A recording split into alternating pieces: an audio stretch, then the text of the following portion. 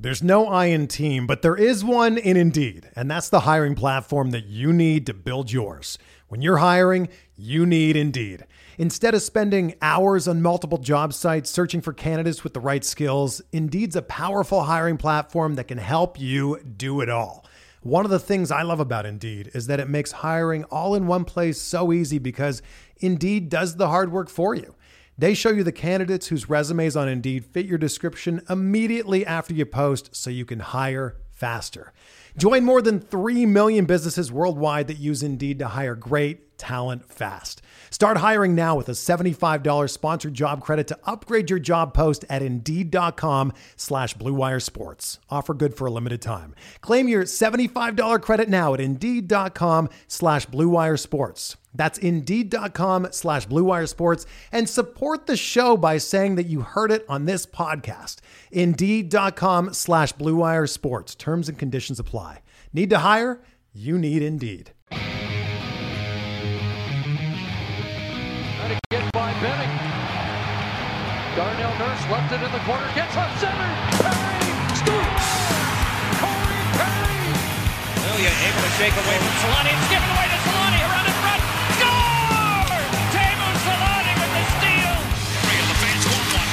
Score! Off the floor! On the board! Paul Kariya!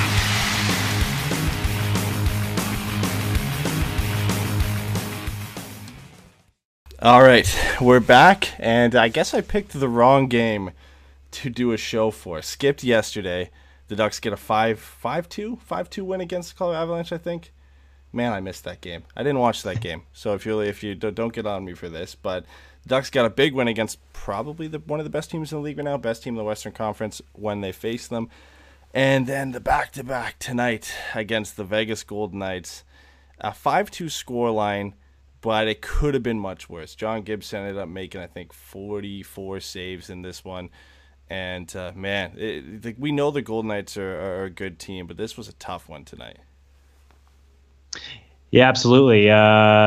Definitely looked like they were just worn out. I mean, second game of a back-to-back, the end of a long road trip, and the Golden Knights are notorious for being a fast, aggressive team, and they were thumped in their last game, so you knew they were going to come out pissed off, and it was kind of the perfect storm, not to mention the injuries for the Ducks. It was kind of a perfect storm of disaster. If you're wondering who's joining me tonight, because there's no Pat and there's no Jason, because our scheduling has been just horrible since the start of the season. I've got fellow Anaheim Ducks contributor with the hockey writer Anthony Tridelli joining me tonight. So I didn't get to that in the beginning. So if you're wondering who's joining me, that's who's with me tonight. And we're going to break down this game. To start it off, forward lines were the same from the game against Colorado. I guess no surprise there because it was one of the Ducks' best outings of the season against a great team. The only difference is I think it was probably about half an hour before game time, Hampus Lindholm is announced that he's out with a lower body injury. We know Manson was on the IR. Andre Kasha was also just scratched for this game, but we know he's out with an upper body injury as well. So the Ducks' defense pairs going into this game were Brendan Gooley and Cam Fowler, which we're used to. Michael Del Zotto and newbie Eric Goodbranson, which normally that would be an iffy third pairing, and you've got that as your second pairing in this game. And then I guess the third pairing we've all come to know so far this season in Jakob Larsson and Korbinian Holzer. Not the best pairing in any game, but especially when you're going in a back-to-back against the Golden Knights, this kind of had the writing on the wall for a tough game for the Ducks defensively. Yeah, absolutely. Del Zotto, I think, has had a relatively good season in the bottom pairing. I mean, he's contributed on the offense, and he hasn't looked like too exposed. And Goodbranson yesterday was had a couple good hits. Looked like he was going to be. I mean, obviously you don't know from one game, but a good addition at first. But putting them up in a second pairing with that many minutes against such a good team was a recipe for disaster. And it's tough to find out that your best defender is out right before the game. So really, that was the first kind of kick in the you-know-whats for the Ducks. Yeah, and especially the game that Lindholm came off of, too, against Colorado. He posted 3 assists, kind of quietly had one of his best games of the season, so that's always a tough one. Only non-injury scratch, which we've come used to this season, was Nick Delorier. There's that revolving door on left wing where it's either Comtois, Jones, or Shore, or Delorier seem to be the guys that get scratched. Every now and then it's Nick Ritchie, too. But getting into the game, it seemed from the very start, which I guess is a trend for the rest of this game, Gerard Gallant was trying to get Mark Stone out there pretty much as often as you can.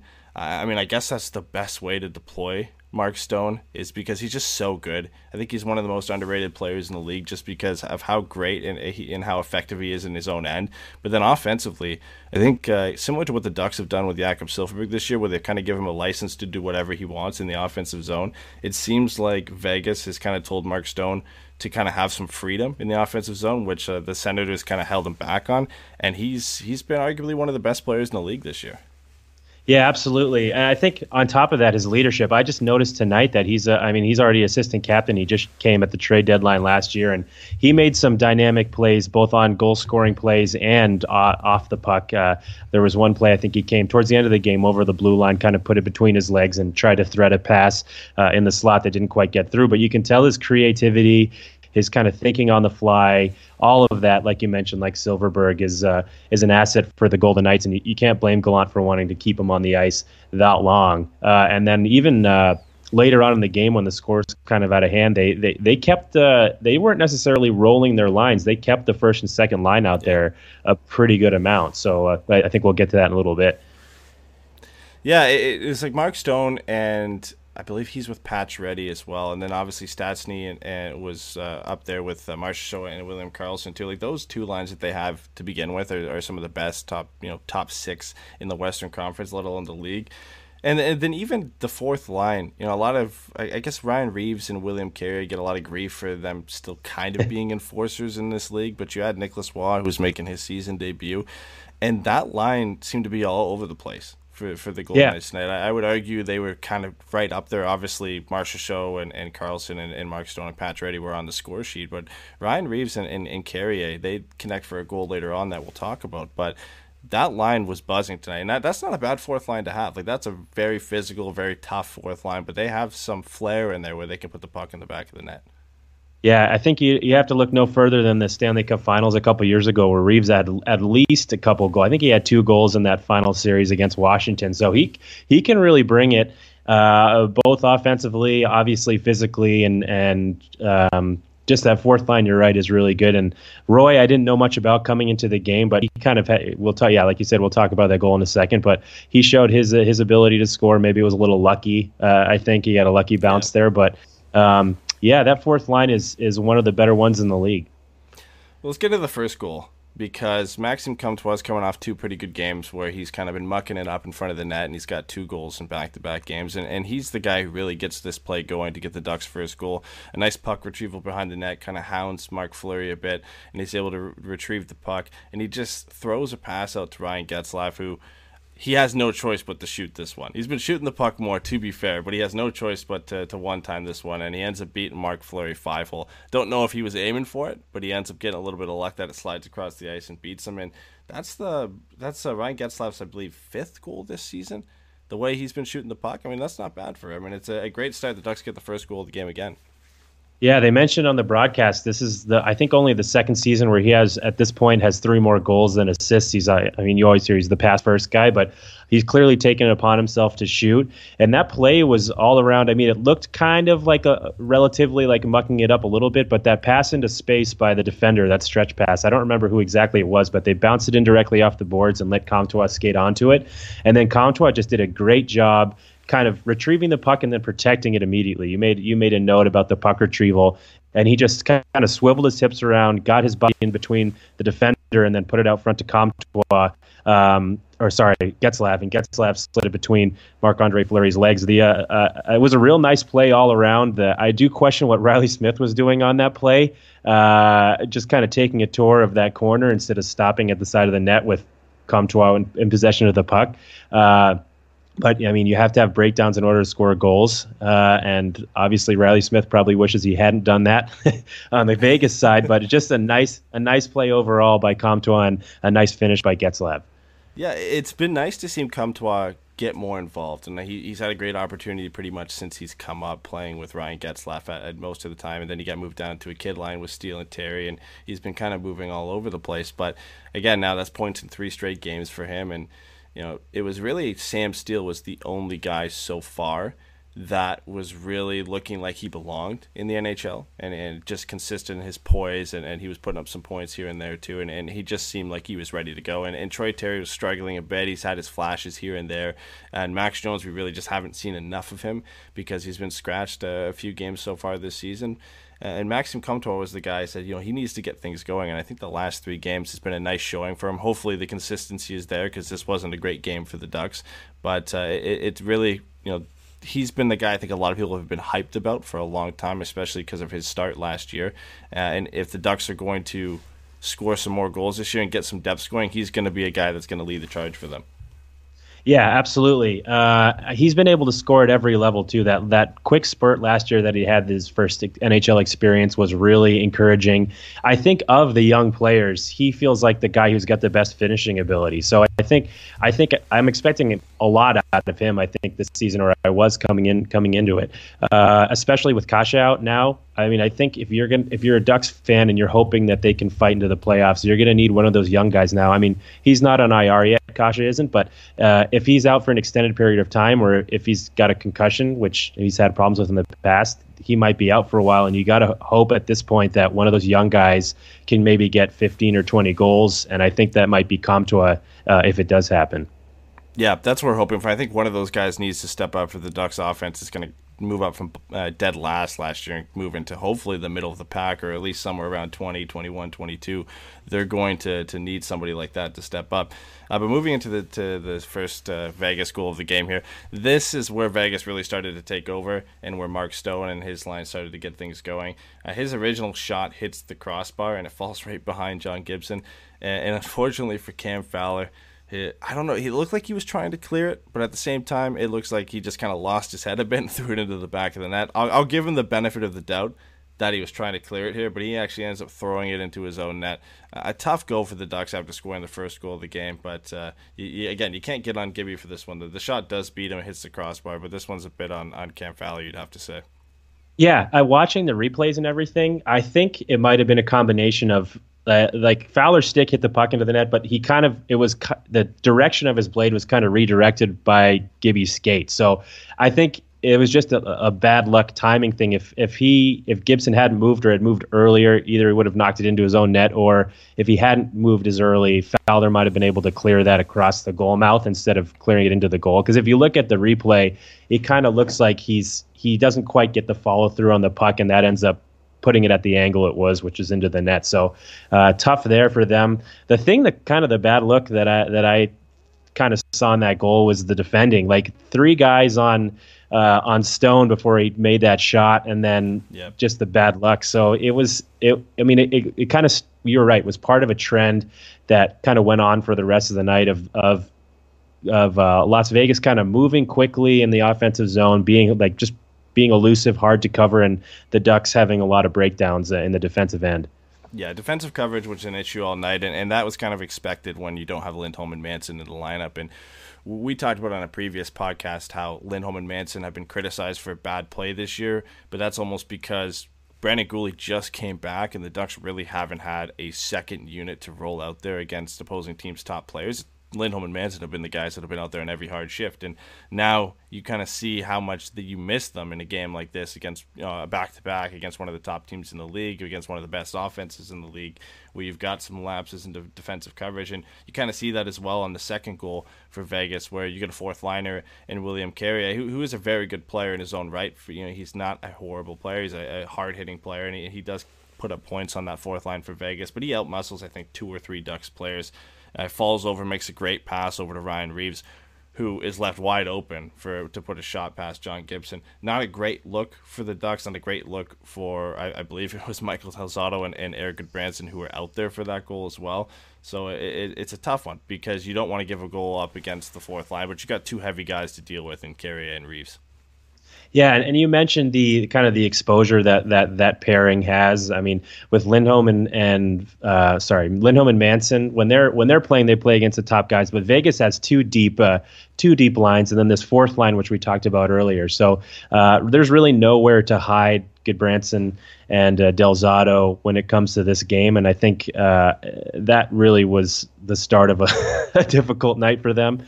That pass that Carrier made, though, falling that also was it's kind of difficult. You notice that back checker, I didn't see quite who it was on the right side who kind of lets Reeves go. I think he was almost expecting that play to be over because Carrier was on his way down and made that nice pass. So it just kind of shows you gotta back check, stay on your man. But that was a difficult goal, yeah. Yeah, I think it was fourth line versus fourth line out there because I'm looking at the replay and Derek Grant's out there with Carter Rowney. So a tough assignment for them because Derek Grant and Carter Rowney are legitimate fourth liners and they're legitimate NHL players.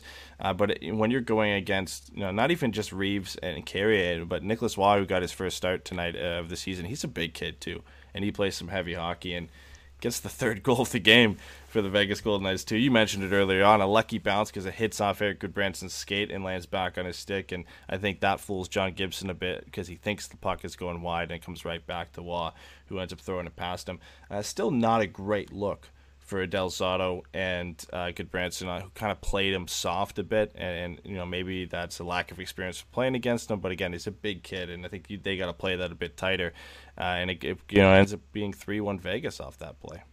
Yeah, and seeing somebody like that split the D where he just kind of skates forward in between them without even doing a move like a dangle or anything like that, you just kind of wonder what they were thinking. Like you mentioned playing soft on the stick. There's no shoulder into the body. They weren't even really in position to play him physically. Goodbranson was behind him, and Del Zotto was kind of a little far to his right, and you wonder how they get that far out of position before the play even started. And I mean, that kind of goes towards. I'll kind of bring it up a little bit more about the penalties and just the style of play the Ducks have, but it's what you deal with when you deal with this fast, speedy team. Yeah, they had penalty issues, and you kind of foreshadowed that on Twitter, where you were saying that the Ducks were on pace for 6 penalties in this game and how they've had an issue with penalties throughout this year. It's become a trend, not just this season, but probably for at least, maybe even more than the last 3 to 5 seasons. The Ducks have had discipline issues, and it's kind of evolved past Randy Carlyle and into Dallas Eakins, but they end up getting a holding call from Brendan Gooley in this. They kill it off, and there wasn't a ton of high-quality chances from Vegas in this one. The rest of their power plays looked pretty impressive, but I think the Ducks did a good job of holding them off to at least keep it 3-1 after the first. Nick Ritchie gets a chance near the end, where it was probably the Ducks' second-best chance of the period other than Ryan Getzlaf's goal, where he just can't tuck it past Marc-Andre Fleury. But all in all, not a great period for the Ducks. Outshot 17-5. Shot attempts were 27-11 for Vegas at 5-on-5. Scoring chances were 8-3, and high danger chances were 6-2. Michael Del Zotto and Goodbranson, they didn't really look that great out there. They looked lost at times, and the Ducks were struggling to gain offensive zone pressure, which has been a problem all year. They've been kind of a team that flies by the seat of their pants, and they've been a high-event hockey team for most of the season, and that's kind of expected against a team who's been known for puck possession and building play in the offensive zone in the Vegas Golden Knights.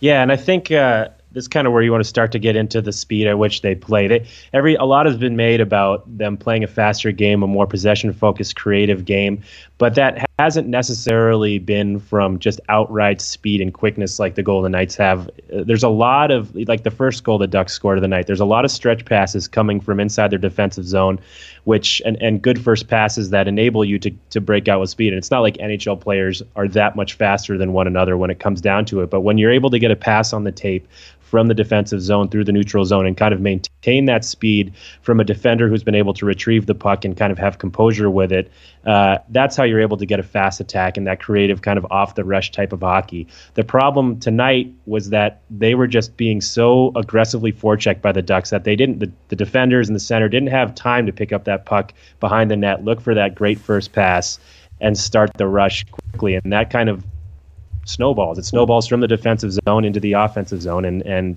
results in a lot of dump and chase, which for the Ducks was hard to retrieve that puck in the Golden Knights offensive zone. So it's a waterfall effect there, where you start off in your defensive zone, you can't really generate any offense, which I think was a problem most of the game. Yeah, and that continued into the second period too, because the Ducks didn't have a shot for the first 5 minutes. They got a pretty good chance where Troy Terry has been showing this, and I didn't notice this from him when he was playing in Denver and when he was playing with the U.S. national team either. His puck protection is a lot better than his size comes off as, and you've seen that, I guess, in the last 3 games more so, where he's had at least 1 or 2 chances where he's used that to his advantage to set up a play, and he does in this one to set up Max Jones, but unfortunately Max Jones gets himself in a good scoring position. It was always going to be a tough shot because he would have had to beat Marc-Andre Fleury, I think, blocker side, top left corner. That was the only spot available. He completely airmails it and sends it over the net. But I like what I'm seeing from Troy Terry in that sense, because he's got some great balance. He's got a decent reach for not being a big guy, and he's been using that to his advantage. Just the points haven't come up. But if he keeps doing that and he keeps setting up plays like that, eventually whoever he's setting up is going to put one in the back of the net. Yeah, we spoke about this a little bit on. I spoke about it with Kent on our podcast. Something I'm very impressed with Terry about, both in the offense when he's on the rush protecting the puck and dishing it off to his teammates, but also on the forecheck. He's got such a good stick and such good body position for someone his size that he really uses it to his advantage. I use an example in one of the articles I wrote about his forechecking ability, where he might not be in the best physical position to steal the puck on the forecheck, but he finds a way to get there in a very quick way, and that goes along with having a good stick, both when you're trying to steal the puck and when you're trying to set up your teammates and protect the puck from the opponent. He's very good that way, and I think that's what's enabled him to kind of make a name for himself early, or at least not make a name for himself isn't the right phrase, but like to stand out a little bit when he's got the puck.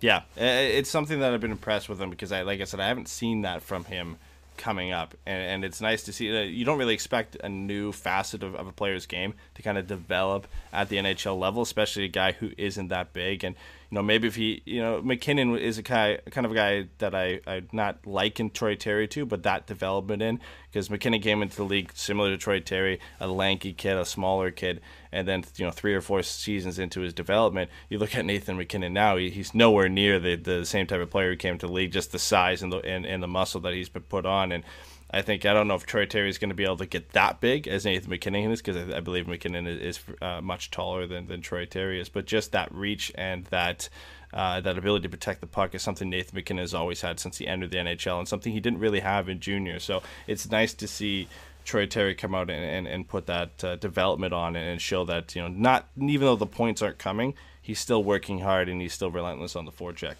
Let's get to the second, or what would have been the Golden Knights' 4th goal of the game, but it ends up getting denied. Eakin feeds Marchessault from behind the net, and his one-timer clearly beats John Gibson, hits the crossbar, and then hits the opposite post and goes out. I thought this was in originally. I thought, this is a power play goal, beautiful setup from Eakin to Marchessault. Ducks and John Gibson get pretty lucky on this play, though.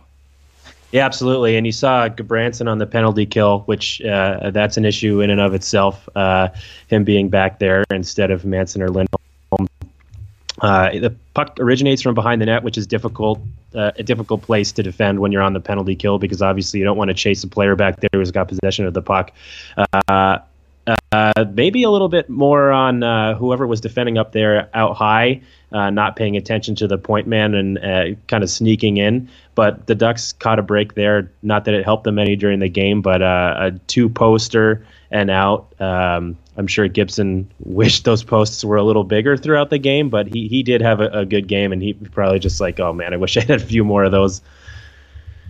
Yeah, Gibby didn't have a bad game, to be honest. And No. I think he was left hung out to dry when you look at the shot totals. Getting dangerously close to 50 is something we're used to seeing last year, where John Gibson would end up finishing with 44 saves, but the Ducks would still, end up losing by 3 or 4 goals. It's a tough one for him, and obviously, Vegas would get a power play goal on the same power play where that goal was denied, where Larson and Holzer kind of get torn apart from some great passing from the Vegas Golden Knights, which we've kind of become accustomed to over the last couple of years.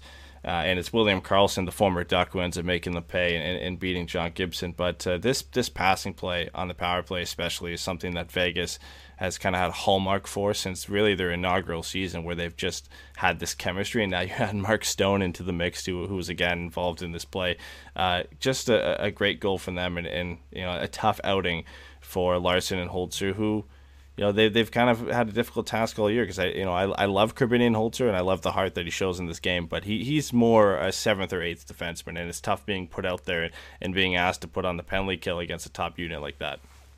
Yeah, and really, no matter who's killing that penalty, that type of passing makes it very difficult. The behind the back pass from, I think it was Smith to Carlson.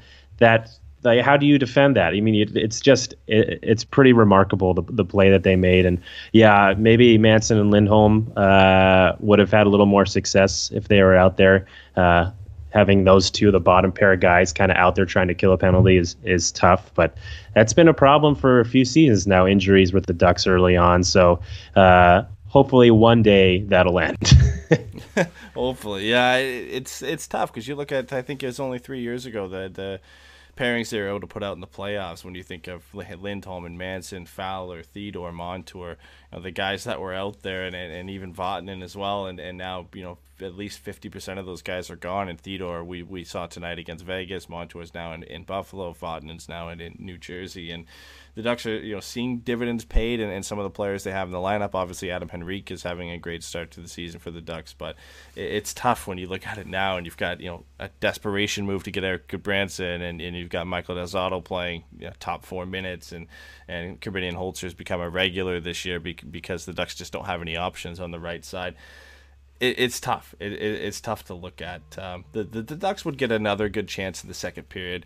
Troy Terry, again, who we've talked about with his puck protection, he uses it again on this play to kind of fend off the Golden Knights defender, and he ends up throwing a puck on net that almost beats Marc-Andre Fleury 5-hole. He actually just covers up in the last couple seconds to stand strong. But I liked Troy Terry's game in this one, and it's not something I've been able to say all year, but I think the last couple of games he's been improving, and again, he uses that reach and that puck protection that kind of sneaks up on some players and gets one of the Ducks' best chances of the game.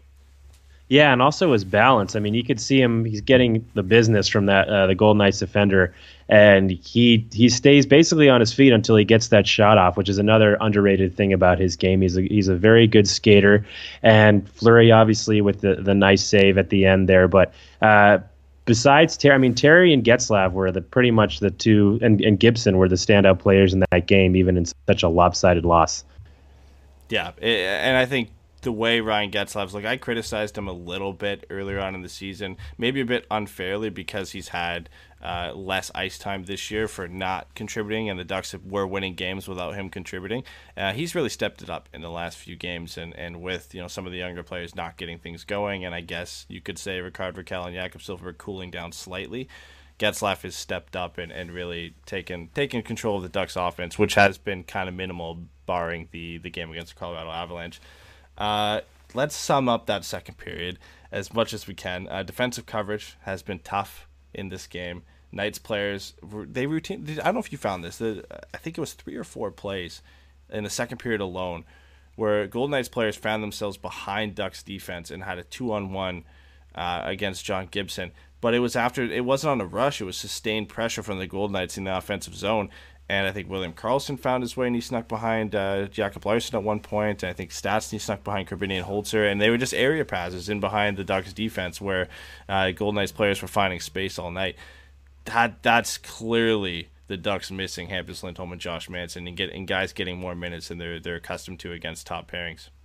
Absolutely, because especially when you're a top pair defenseman in the NHL, you're used to playing against the best talent in the opponents, and those talented players move around a lot. It's not the structure and the limited kind of game that the bottom pairing lines have. So like guys like Crosby and Eichel and guys like the top 2 lines in the Golden Knights, they're moving even when they're not on the rush. They're constantly moving around, and it's hard to keep track of them when you're not used to defending that type of play. That's how. Even like you said, even when they're not coming off the rush, that's how they can kind of sneak behind the defenders because all of a sudden they're not where they were, and lo and behold, they're right behind you. So it's kind of like trying to, I don't know if I'm using this phrase right, but trying to catch a. I'm not even going to use it. Never mind. I'm going to butcher that one. Feel free to light me up on Twitter for not being able to speak English. But yeah, it's just difficult when they're so creative and they move around the offensive zone so quickly to keep track of them when you're not used to defending that type of game. Yeah, exactly. And again, that, like we said, you look at Del Zotto and Goodbranson, who are primarily guys you would see on a third pairing for most teams getting second pairing minutes, which a lot of the time that means they're facing the Golden Knights' first or second line on tough shifts. That's something you're going to get. And again, the same goes for Larson and Holtz, who saw an increase in minutes tonight, because you're not going to throw Gooley and Fowler out there every time you can get. They're not Lindholm and Manson, and they're them themselves this season aren't used to facing the top pairing on every shift. So you knew that was kind of going to come after hearing that Lindholm was going to miss this game, and what a loss it was for the Ducks. They entered the third period surprisingly well. I thought they were going to come in and be demoralized, especially, they're tired. They had just won 5-2 yesterday. The energy wasn't there. They were getting outshot 32-10 at that point. But for the first couple minutes, they came out energized, and Max Jones almost cut the lead. He hit the post. But from there on out, it was a penalty trouble that kind of deflated the Ducks in this game. Getzlaf goes off for interference. Power play goal for the Golden Knights, where Pacioretty feeds Stastny across the ice for a tap-in. That's a tough one. Sam Steele takes a penalty for tripping, and the Golden Knights get some good chances on that one. Like, the energy just kind of sapped away with those first two penalties from the Ducks. Yeah, and the obvious part is that when you're killing penalties, I mean, it messes up the line combinations. Some players are more tired than others because they spend a lot of time on the ice killing penalties, and it kind of messes up the whole flow of the game, especially for offensive players who are maybe not penalty killers but scorers. And they're used to playing every couple of minutes, and now they're sitting on the bench for extended periods of time during the penalty kill. It really messes up the kind of the flow of the entire game, and I guess it'd be kind of a good time to get in it with the penalty problems. That I think the problem the Ducks have that they've had for a long time, and it's not. I don't think it's just a Carlisle problem. It maybe started with him, but the fact that they're not inherently not a speedy team, and just like you kind of have to work on attacking faster and playing a faster, more possession brand of offense, you also have to work on defending of that type of game, and they've struggled to do that for the last two seasons. And against a team like the Golden Knights, this is why I tweeted what I tweeted before. You just knew that that type of speed was going to pull Ducks players out of position, and they were going to get a lot of hooking, interference, holding penalties, obstruction penalties to try to make up that kind of that difference, that attacking speed that the Golden Knights just inherently have. And you saw that in a few other games this season where it's not interference, it's not roughing, it's not a lot of fighting penalties, it's not the kind of rough and tumble penalty, it's the positional penalties that you get from making up for a mistake or being in the wrong spot, not being between the opponent and the goal. So that's kind of, I mean, that's why I tweeted what I tweeted, and it's not rocket science. I mean, I didn't notice something that other people haven't noticed. It's just like they're playing a fast team. They're going to get a lot of hooking and a lot of obstruction penalties. Yeah, and despite being faster than they were last year, it's not like they're all of a sudden a fast team when you compare them to some of the fastest teams in the league. Last year we all kind of got fooled at the beginning of the season where Bob Murray and Randy Carlisle both said that they're going to play faster hockey and that things were going to be better for them. That obviously wasn't the case on how things went for last season. And it's not like things are going to take a drastic step forward this year with the Ducks having largely the same roster and obviously with some significant injuries. When you look, Andre Cash is one of the best play drivers the Ducks have, and you don't have him, you lose some speed there. And then having, Lindholm and Manson out, you lose some transition from the blue line as well, which is going to cut the speed down. So that was the writing on the wall for the Ducks, that they were going to take some more penalties in this game, especially when you're going up against, I would argue the Golden Knights are one of the fastest teams in the league when it comes to passing and skating ability as well. So it's tough. It's tough. You kind of felt like it was going to happen in this game.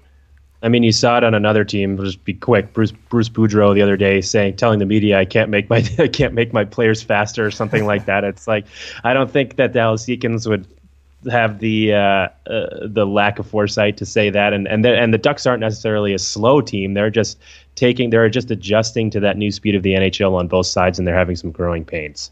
Yeah, exactly. I think that's the perfect way to put it, is they're having some growing pains, and games like these are going to happen. And I would rather a game like this happen against a team like the Golden Knights rather than a team like the Ottawa Senators or the Detroit Red Wings, or a team who are struggling this year. I would rather it be against one of the best teams in the NHL and one of the best teams in the Western Conference, who have routinely been a struggle for the Ducks because of their speed. Like, we've seen this before. It's not like it's new that the Golden Knights have beat up at the Ducks, especially in T-Mobile Arena, which is historically a tough place to play for all teams, not just the Ducks. So it's one of those games where you look at it, and the Ducks haven't played, even in their losses, they haven't played too many bad games this year. You look at Boston, they played a pretty good game there. They lost to Calgary, where they got beat by Cam Talbot. The last two losses they had were probably the two bad games that they've played this year.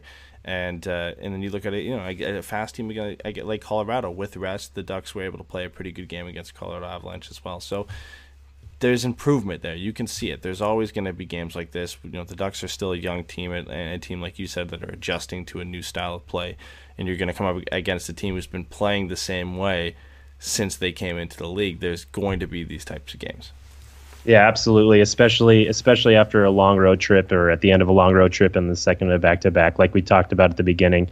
It's just a tough situation to be in. But that's why you're in the NHL. You don't make excuses, and I don't think they are. And they're gonna play up against Winnipeg at home in a couple days. So I think that's going to be. I think you'll see the way you saw Las Vegas come out tonight is how you'll see the Ducks come out against Winnipeg. And Winnipeg has a notoriously weak defense. I mean, they've traded Trouba or Trouba signed. I don't remember. I don't remember if he signed. Yeah, they traded him as an RFA to the Rangers, and then he signed with the Rangers.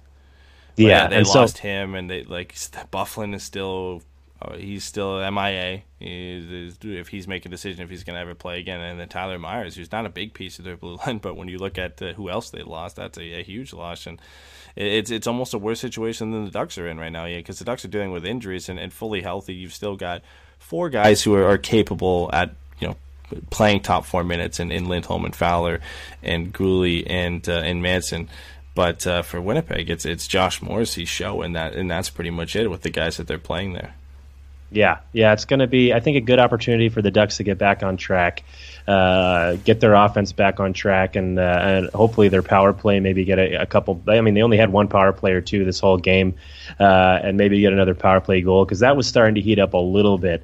But I think that you just have to hope that Winnipeg game is a bounce back game. Obviously, you hope that for the Ducks.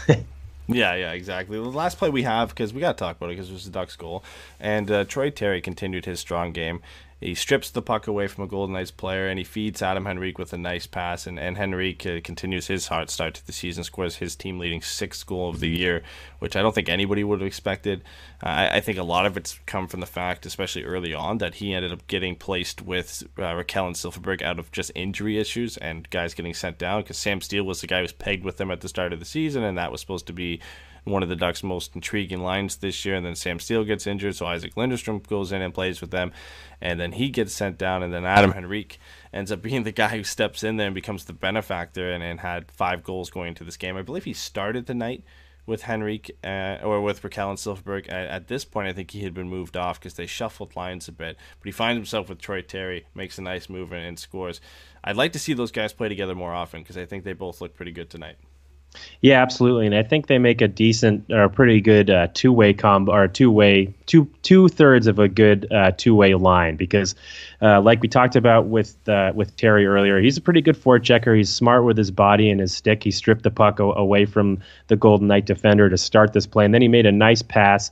They're talking about it on the broadcast, through the triangle of the Golden Knight defender to a wide-open Adam Henrique, who just threaded it between Marc-Andre Fleury's legs. So it was. It looks like that combination could have some chemistry, and I think if you can get them both Henrique is already going, but if you can get Terry going with that chemistry from Henrique, I think that's a good combination, especially because Henrique is he's also effective in the defensive zone. So maybe Terry can get away with a couple more mistakes back there that are going to happen from being a young player, with Henrique back there to kind of make up for it.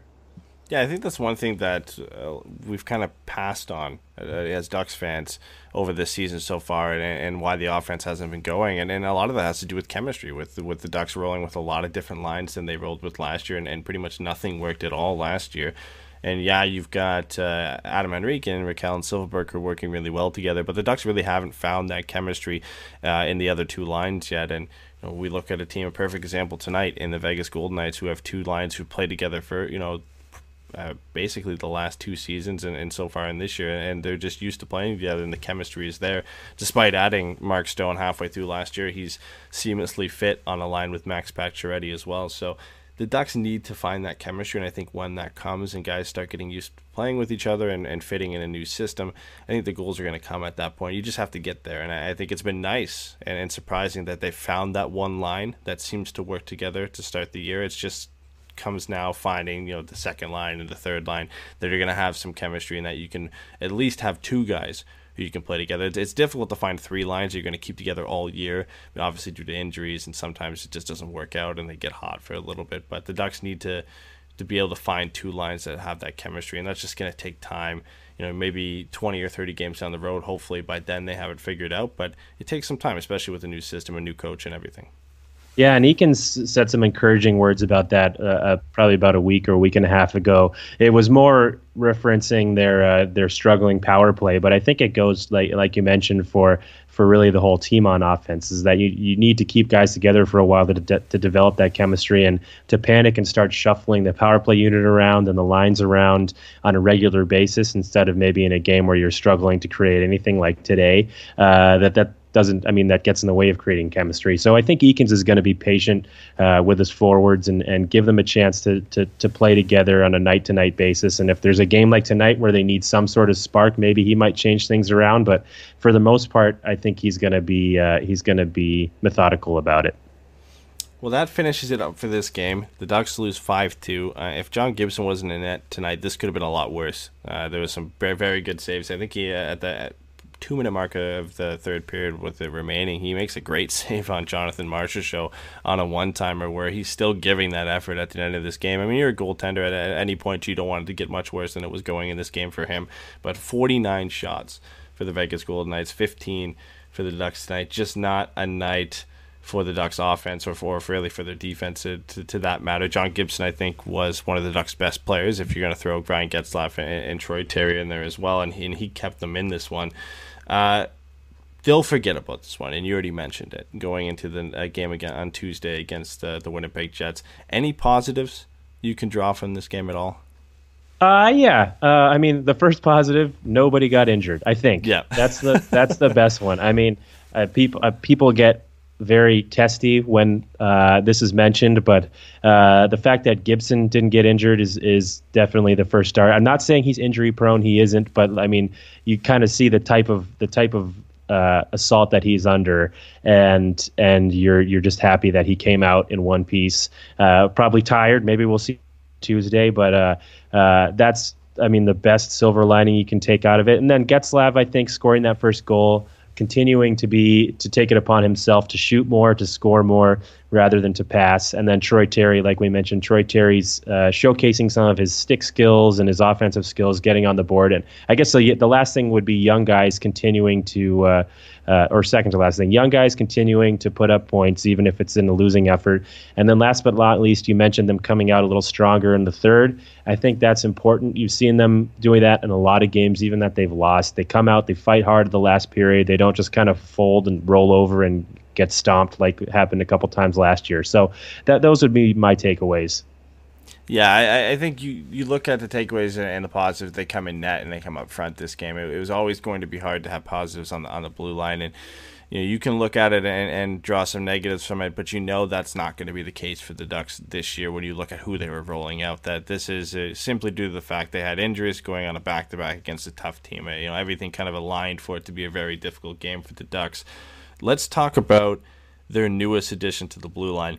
Eric Goodbranson comes over for Andreas Martinson. I believe it was a 7th-round pick as well that got sent back to the Pittsburgh Penguins. Apparently a guy that Bob Murray's been looking at for a very long time. I don't hate it because right now, even with Manson in the line with the right-hand shot depth is Manson, and then it drops all the way off to Corbinian Holzer, and you've got Yanni Hakanpää and Chris Weidman in Hunter Drew in the AHL, so there's not much depth there. The only issue I think I have with it is the fact that Goodbranson makes $4 million per year, and he has one more year on his contract, so it's not like he is, we're going to bring him in for now because of injuries, and then we'll decide at the end of the year. No, you've got to have this guy now for the rest of this year and for next year. Yeah, absolutely. Luckily, the salary cap price is higher than you'd like, but the price to get him wasn't that high, especially because I didn't realize this. He was the 3rd overall pick in 2010 behind Taylor Hall and Tyler Seguin. That blew my mind. I was like, wow, I mean, talk about a drop-off from there. Not a drop-off because there were some guys behind him that should have, by now, with hindsight, would have gone way ahead of him. But 3rd overall pick in 2010. He's obviously not an offensive guy. He's I want to say he's like 0.13 points per game for his career. He's physical, which is a good thing. You saw against Colorado, he's willing to use the body. I think last season, according to Fox Sports, he was the 14th ranked NHL defenseman in hits. So that's one thing that's kind of important. I mean, replacing Manson now, not that he's the perfect replacement. Obviously, we saw tonight for a top pairing defenseman, but that's one of the things that Manson brings that Goodbranson also brings. So that physicality, obviously the right-handed shot as well. Manson typically goes about 2, or according to last season, about 2 more minutes average time on ice per night. So obviously he's not the top pairing defenseman like Manson is. And I think overall the price wasn't too steep, but you saw you don't need him playing second pairing minutes. You want him on the 3rd pair, and then he'd be in a pretty good spot. Yeah, I don't mind it at all for this year because I think he is better than Corbinian Holzer. I think he is a solid 6th guy. The price for him to be a 6th guy is a little bit high, but you can kind of have that as a sunk cost because the Ducks aren't going to be in a cap issue this year. They're not going to be looking to add too much at the deadline that's going to hurt them cap wise. Like that, all that considered, that's fine. And I think if you're going to roll with everybody healthy, Lindholm and Manson, Gooley and Fowler, and let's say Larson and Goodbranson, that's a little bit of a step forward.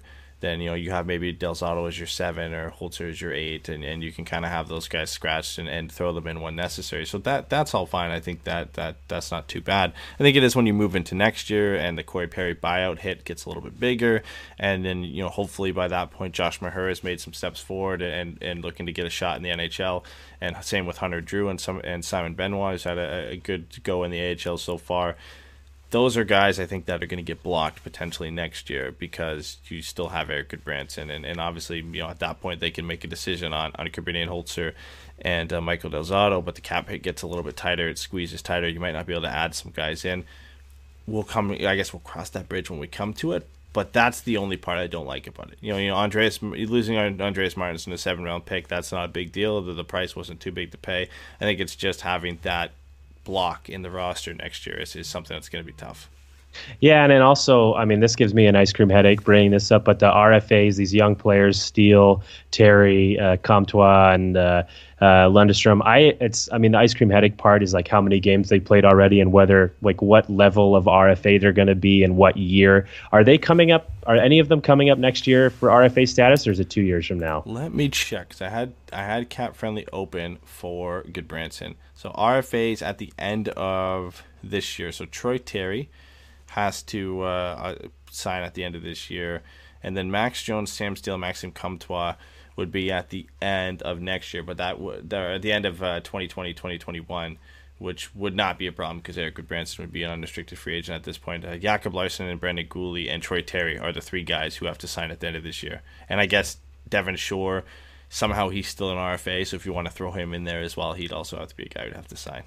Yeah, so I guess you're hoping, you're hoping Terry plays well, but if that becomes a problem where he deserves a huge contract, then so the Goodbranson trade might be a regret when you look back on it. Same thing with Gooley, actually. I like the way he's played this year. I think he's got a lot of upside. So maybe it's this is very kind of too early to talk about it, but I mean, if he continues to play well, he didn't really stick out that much tonight, but he might be another guy who becomes a little more expensive in the offseason. So yeah, I feel you with the Gudbranson questioning for next year. One guy, we've already talked about the loss of Josh Manson and what that means for the Ducks on defense. The one I'm a little bit more concerned with, because we haven't heard too much about it other than, it's an upper body injury, and everybody's seen the slow-mo now of Andre Kasha running into Rupe Hintz.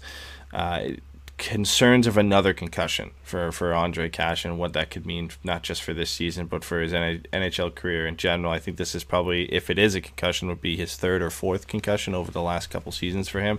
Not great when you look at his career moving forward. What is that concern for the Ducks, and how big of a loss would Andre Kasha be, not just this season, but moving forward? I mean, a huge loss. He's the one guy I've always, for a long time, thought, and this isn't really mind-blowing either, the Ducks need a sniper. They need someone who can score, who's willing to shoot, who can set up plays in the offensive zone, get lots of, and Kasha has been the one young player besides Rickard Rakell who's been able to show, and Rakell's not that young anymore, but to be able to show that type of offensive ability on a consistent basis. And if you lose Kasha for his career, I mean, that's the biggest, probably the biggest ever what if, or one of the biggest ever what ifs, and amongst the young Ducks players that kind of didn't make it or were traded. So Kasha, yeah, you hate to see him getting potentially another concussion. The one positive kind of thing you can say about it is it's not always a death. I mean, I don't want to use this word literally. It's not a death sentence for a hockey career. It's bad. It makes you question whether you want to play, you would think, because of the whole CTE risk. But Patrice Bergeron, way back when, was absolutely obliterated. Had missed almost an entire season with a concussion. Has had a couple more since and was able to play. Crosby, same thing. Has had a few concussions early in his career. Has continued to play. So you hope that it goes that way for Kasha, if indeed he does have a concussion. But you would hate to lose him going forward. And the contract, I forgot, he signed last offseason, correct? Yeah, I'll double check again because I have Cap Friendly open here. Andre Kasha signed until 2021-2022 for $2.6 million. So he's making nothing compared to the impact that he provides to this Ducks team right now. Yeah, especially our conversation about Gudbranson getting paid so much. I mean, he's one of the guys that counteracts that. He can be if he's able to break out offensively, he can be a very one of the better contracts the Ducks have. So you really want to see him get back and shake off the concussion injury problems that he's had early in his career. Yeah, and that's saying something, considering Rickard Rakell only makes under $3.8 million right now for the next 3 seasons. And I think Andre Kasha this year, he shot the puck a lot. He has 26 shots through 11 games, which we're used to. The puck hasn't really found the back of the net for him, but you would assume that's going to come with the way he contributes to the play and the way he drives play. What I've really liked is you've seen an uptick in not just his ability to get up the ice and have controlled entries into the offensive zone, just his playmaking ability. It seemed like every game he was in this year, he was setting up 3 or 4 good chances in the offensive zone, which is, I guess, not to say it's something we hadn't seen from Andre Kasha before, but on a consistent basis, it was Andre Kasha was out there and somebody would set him up for a shot, and 33% of the time would be in the back of the net. That's just seemed to be the case for him, but he's really not changed his game, but taken on a different role for the Ducks and being that distributor, which was really nice to see. It was really refreshing to see him have that other asset to his game, which made his play even more valuable to the Ducks, considering he could flip from playmaker to goal scorer and still drive play at an elite level. He's a massive loss to the Ducks if it's for any prolonged period of time. Hopefully he's back. It's never a good thing when you don't hear anything, because you always have those worries of concussions. But I do think when people hear concussion and multiple concussions, especially as Ducks fans, a lot of us kind of go back to Paul Kariya and how his career ended so early because of concussions. A lot of people go and they reference Mario Lemieux too, but then you have to bring up those recent ones, like you said, and Patrice Bergeron and Sidney Crosby, and how far the game has come on that side and dealing with injuries and how guys are able to get back and still have regular and productive NHL careers. I don't think by any means this is the end for Andre Kasha, even if it is another concussion. I think the way that medicine and just dealing with injuries has evolved in hockey, that he'll play hockey again. I'm just hoping he can come back and be productive early this season, because the Ducks are going to need him with the way their offense is produced. He has been a guy, other than Henrique, Rakell, and Silverberg, that has really contributed and drove play for the Ducks.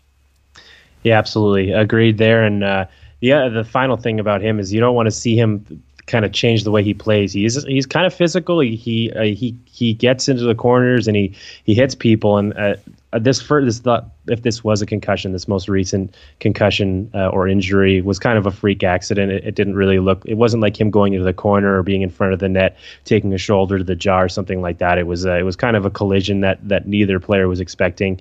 So. You kind of hope that if he does continue to play, he doesn't change the style of play that he has, because I think that's vital for how productive he is.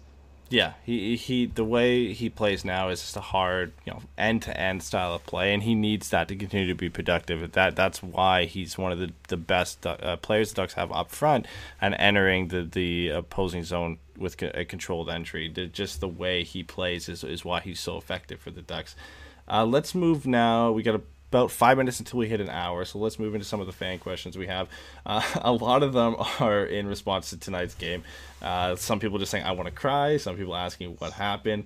But more in the questions we can actually answer. Maverick said, are we just matching the play with other teams? So are we not really trying to drive the play? Are we just letting other teams dictate the play and then coming up to the play and just trying to match that and not really trying to dictate play themselves? That's an interesting question. I mean, it's not.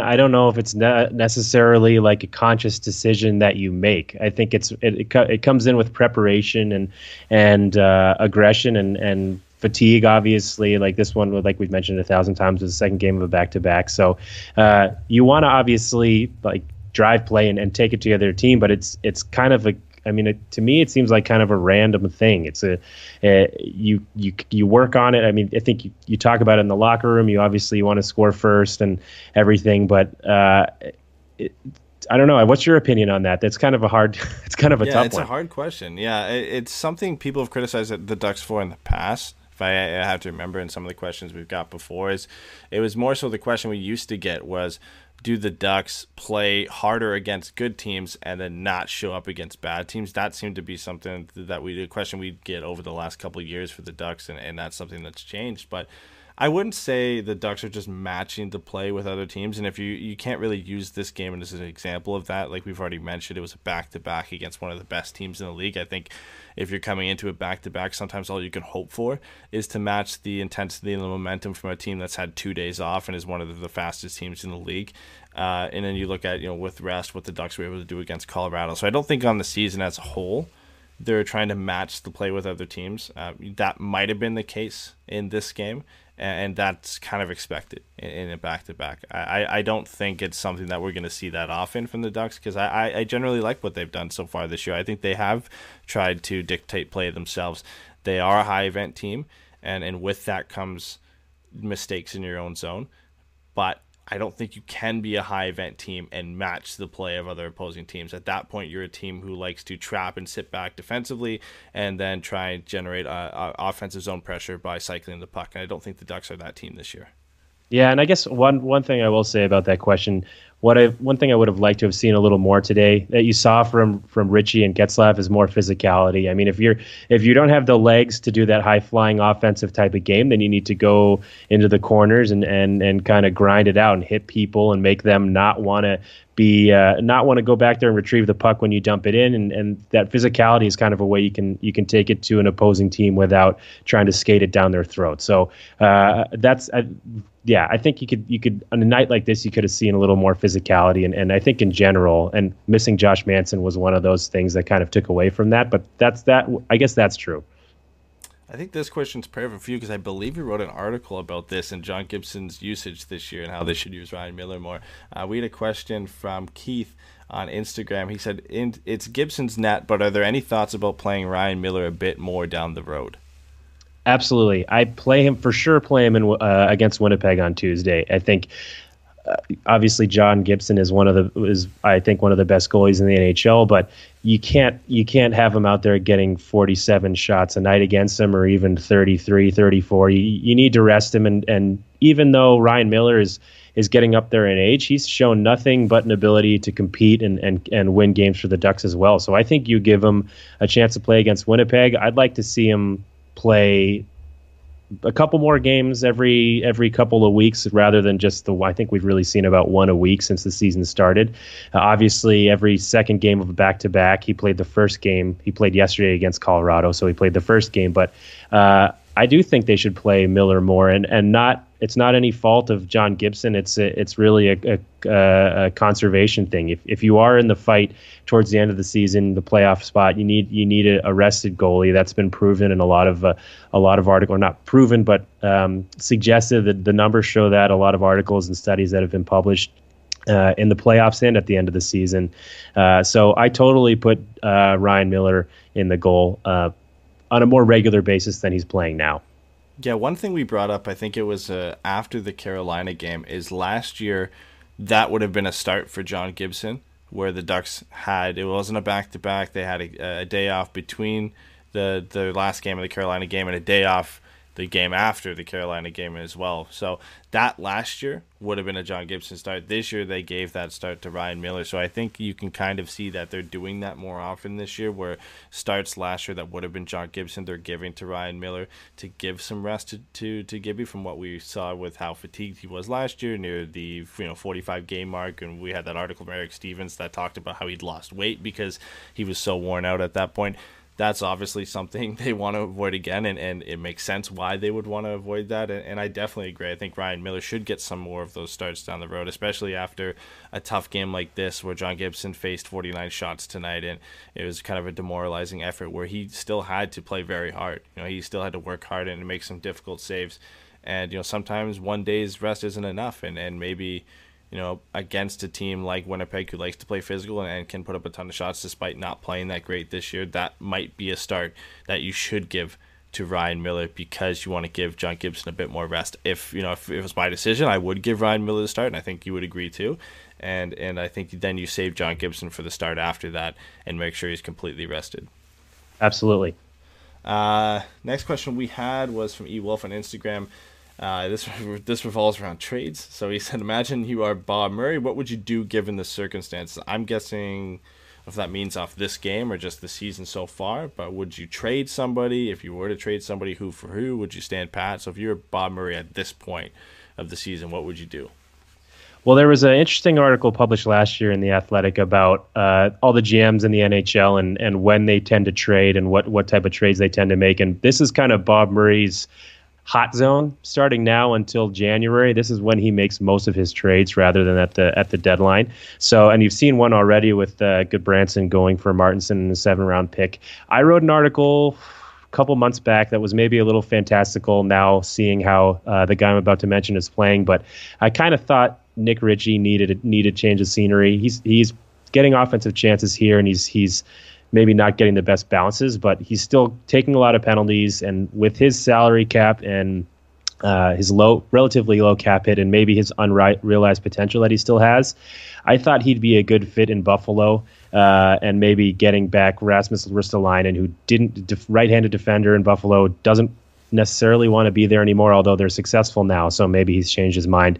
The price might be higher, probably will be higher than just Nick Ritchie, but I mean, he's a guy who I think fits Dallas Eakin's style of play, very offensive defender, excellent on the power play when he's kind of given the right tools, and I mean, not always excellent, he's good on the power play, and I think if you can put him in a middle kind of pairing and not expose him as a top pairing defender because he's got some deficiencies in his own end, he'd be a good addition.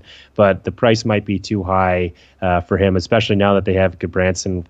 His cap hit and Ristolainen's cap hit is pretty high. But I think you could get some motivation from Buffalo because they have some cap problems as well, and Ritchie's contract is pretty small, and so if they could offload Ristolainen off of at least their cap hit off of their roster, maybe they don't want to get rid of his skill anymore. That would be a trade that I would want, but that might be a little bit, like I said, a little bit of a pipe dream. Yeah, that's something we brought up on the last show too. Is Ristolainen is a guy that the Ducks were apparently focused on earlier in the season, but the price was too high for Bob Murray to go get. It is an interesting one because you have to think at some point Brandon Montour is going to come back for the Buffalo Sabres, and they've had some success so far this year with obviously Rasmus Dahlin has taken over the offensive role on the power play for the Sabres and just in general from Rasmus Ristolainen. And then you've got Colin Miller who's come over and what he used to do with Vegas and just being a solid presence on the blue line. He's now brought that over to Buffalo, and then Henry Jokiharju has come up and done very well for the Sabres, done pretty much just as well as Ristolainen has. Jokiharju has 4 assists in 12 games, and Ristolainen has 5 assists in 12 games. So there is kind of that hole that Ristolainen might get moved out at this point, and maybe he wants a fresh start. And I think, you know, if you look at what role he's kind of been demoted to with the Sabres, he would work perfectly on a team like Anaheim, where he would be able to kind of get thrust back into that role, at least power play wise, and been, you know, the main go-to guy, which the Ducks could really use on the blue line, as they don't have that power play quarterback, and they really haven't had that guy for a very long time. And then you throw him not onto a top pairing like Buffalo mistakenly did in the past. You throw him into, you know, a middle pairing, and you don't throw him against the opposing team's top players, where he kind of gets victimized for his defensive efficiencies.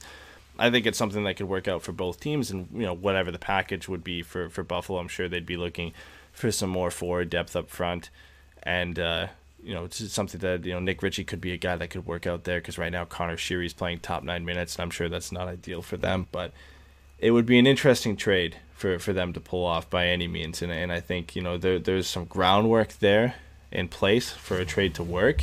Whether that actually comes to fruition in the end, I'm not sure. The last question we had is one that seemed to come up in the last 3 shows for us since we brought it up.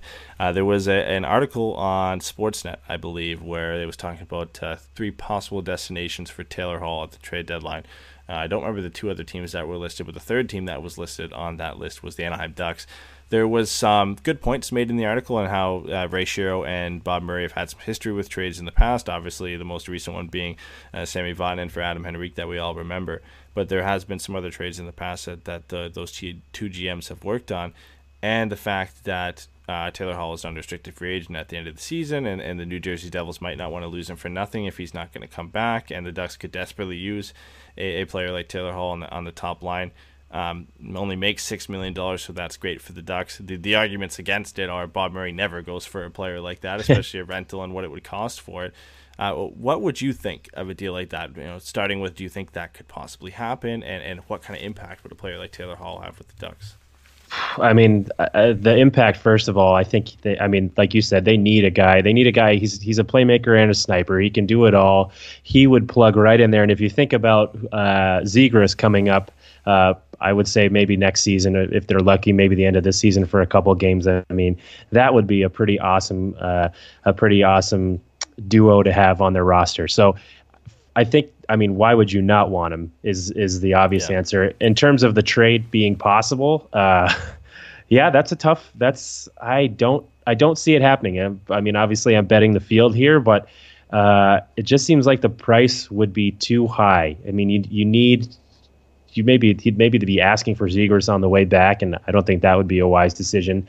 So, because the Devils are obviously trying to, I don't even know if they're. I mean, you kind of thought that their rebuild was over coming into this year. They had a lot of young guys. They got Hughes, they got Subban, they have Hischier now signed for a long-term contract. So, I kind of thought that they would pull it together. Maybe they still will, but if they don't, and they're going to trade Hall, they're going to want an absolute. I mean, they're going to want a Hall for Hall. I don't know if it's necessarily a wise move to make for the Ducks at this point in their kind of rebuild or retool, because you're going to need to get rid of. I mean, you're going to need to give up some young players. It's not like you're going to be trading them Richie, like I said, Richie or something like that. It's going to be expensive, and I think the Ducks are kind of on the precipice of getting back into the playoff hunt. So I wouldn't do it unless it was a relatively equal trade. Yeah. I mean, that's obvious. The thing I always forget with Taylor Hall too is because he's been in the league for so long. The guy turns 28 this year too, so maybe a rental makes sense on the standpoint that the Ducks, if they were trying to make a playoff push, that's a good move to make. But I don't think they're in that position where Taylor Hall automatically makes them a contender. I think it definitely makes them a team who could make the playoffs by any means, because Taylor Hall playing on the top line, for the Devils, people consider them possibly being a team who could make the playoffs because they have Taylor Hall as that go-to guy up front. The problem becomes after that is it's not a Bob Murray type move to go out and get a guy like that as a rental. And if you take that out of the picture and you say, well, now they're going to trade for him and sign him. They would likely have to sign him to 7 years, which brings him to 35 at the end of his deal. That deal is probably around $8 million, which for the last 3 or 4 years of that deal is not great for the Ducks.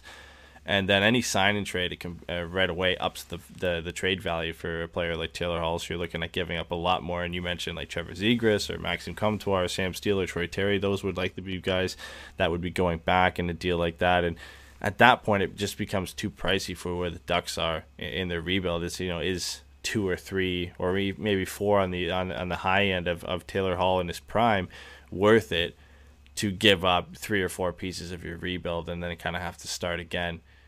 It doesn't fit with the Ducks' plan, as great as it would be, because the Ducks have been looking for that top line left wing for almost a decade now, it feels like, and guys that have kind of been in and out there. Nick Ritchie at one point was supposed to be. Unfortunately, the last bit of our podcast got cut off. The last about 2 minutes of the show got cut off because we were having some technical difficulties with Twitch. Me and Anthony just went on to discuss for a couple more minutes the validity of the Ducks bringing in Taylor Hall. Me, Patrick, and Jason have all discussed that in the last couple shows, and we all kind of came up to the same conclusion that the Ducks, as nice as it would be, wouldn't be able to go out and acquire a player for Taylor Hall for what the price would be. Anthony goes on to discuss his podcast that he does with Ken Huskins. It's a must check out, so you guys have to check it out. It's called the Flying V Podcast on the Believe Podcast Network. That's BLEAV. Make sure you guys check that out. It's I believe it's twice a week, and it's a great show that him and former NHLer Ken Huskins do. I can't recommend it enough, so make sure you go check out his show. And then thank you again to Anthony for coming on the show. I apologize again to you guys for the last couple minutes getting cut off. Unfortunately, we were having some video issues with Twitch, so when we actually ended our stream, we were a couple minutes behind on the video feed from what the audio feed was. So that's why you're getting me now in after the podcast is done coming on here and telling you guys what happened. So again, thanks for Anthony for coming on. Hopefully we can have him on the show again. And we'll be back after the Winnipeg game with our regular post-game show. Either me, Patrick, or Jason will be on that show. All right, take care, guys.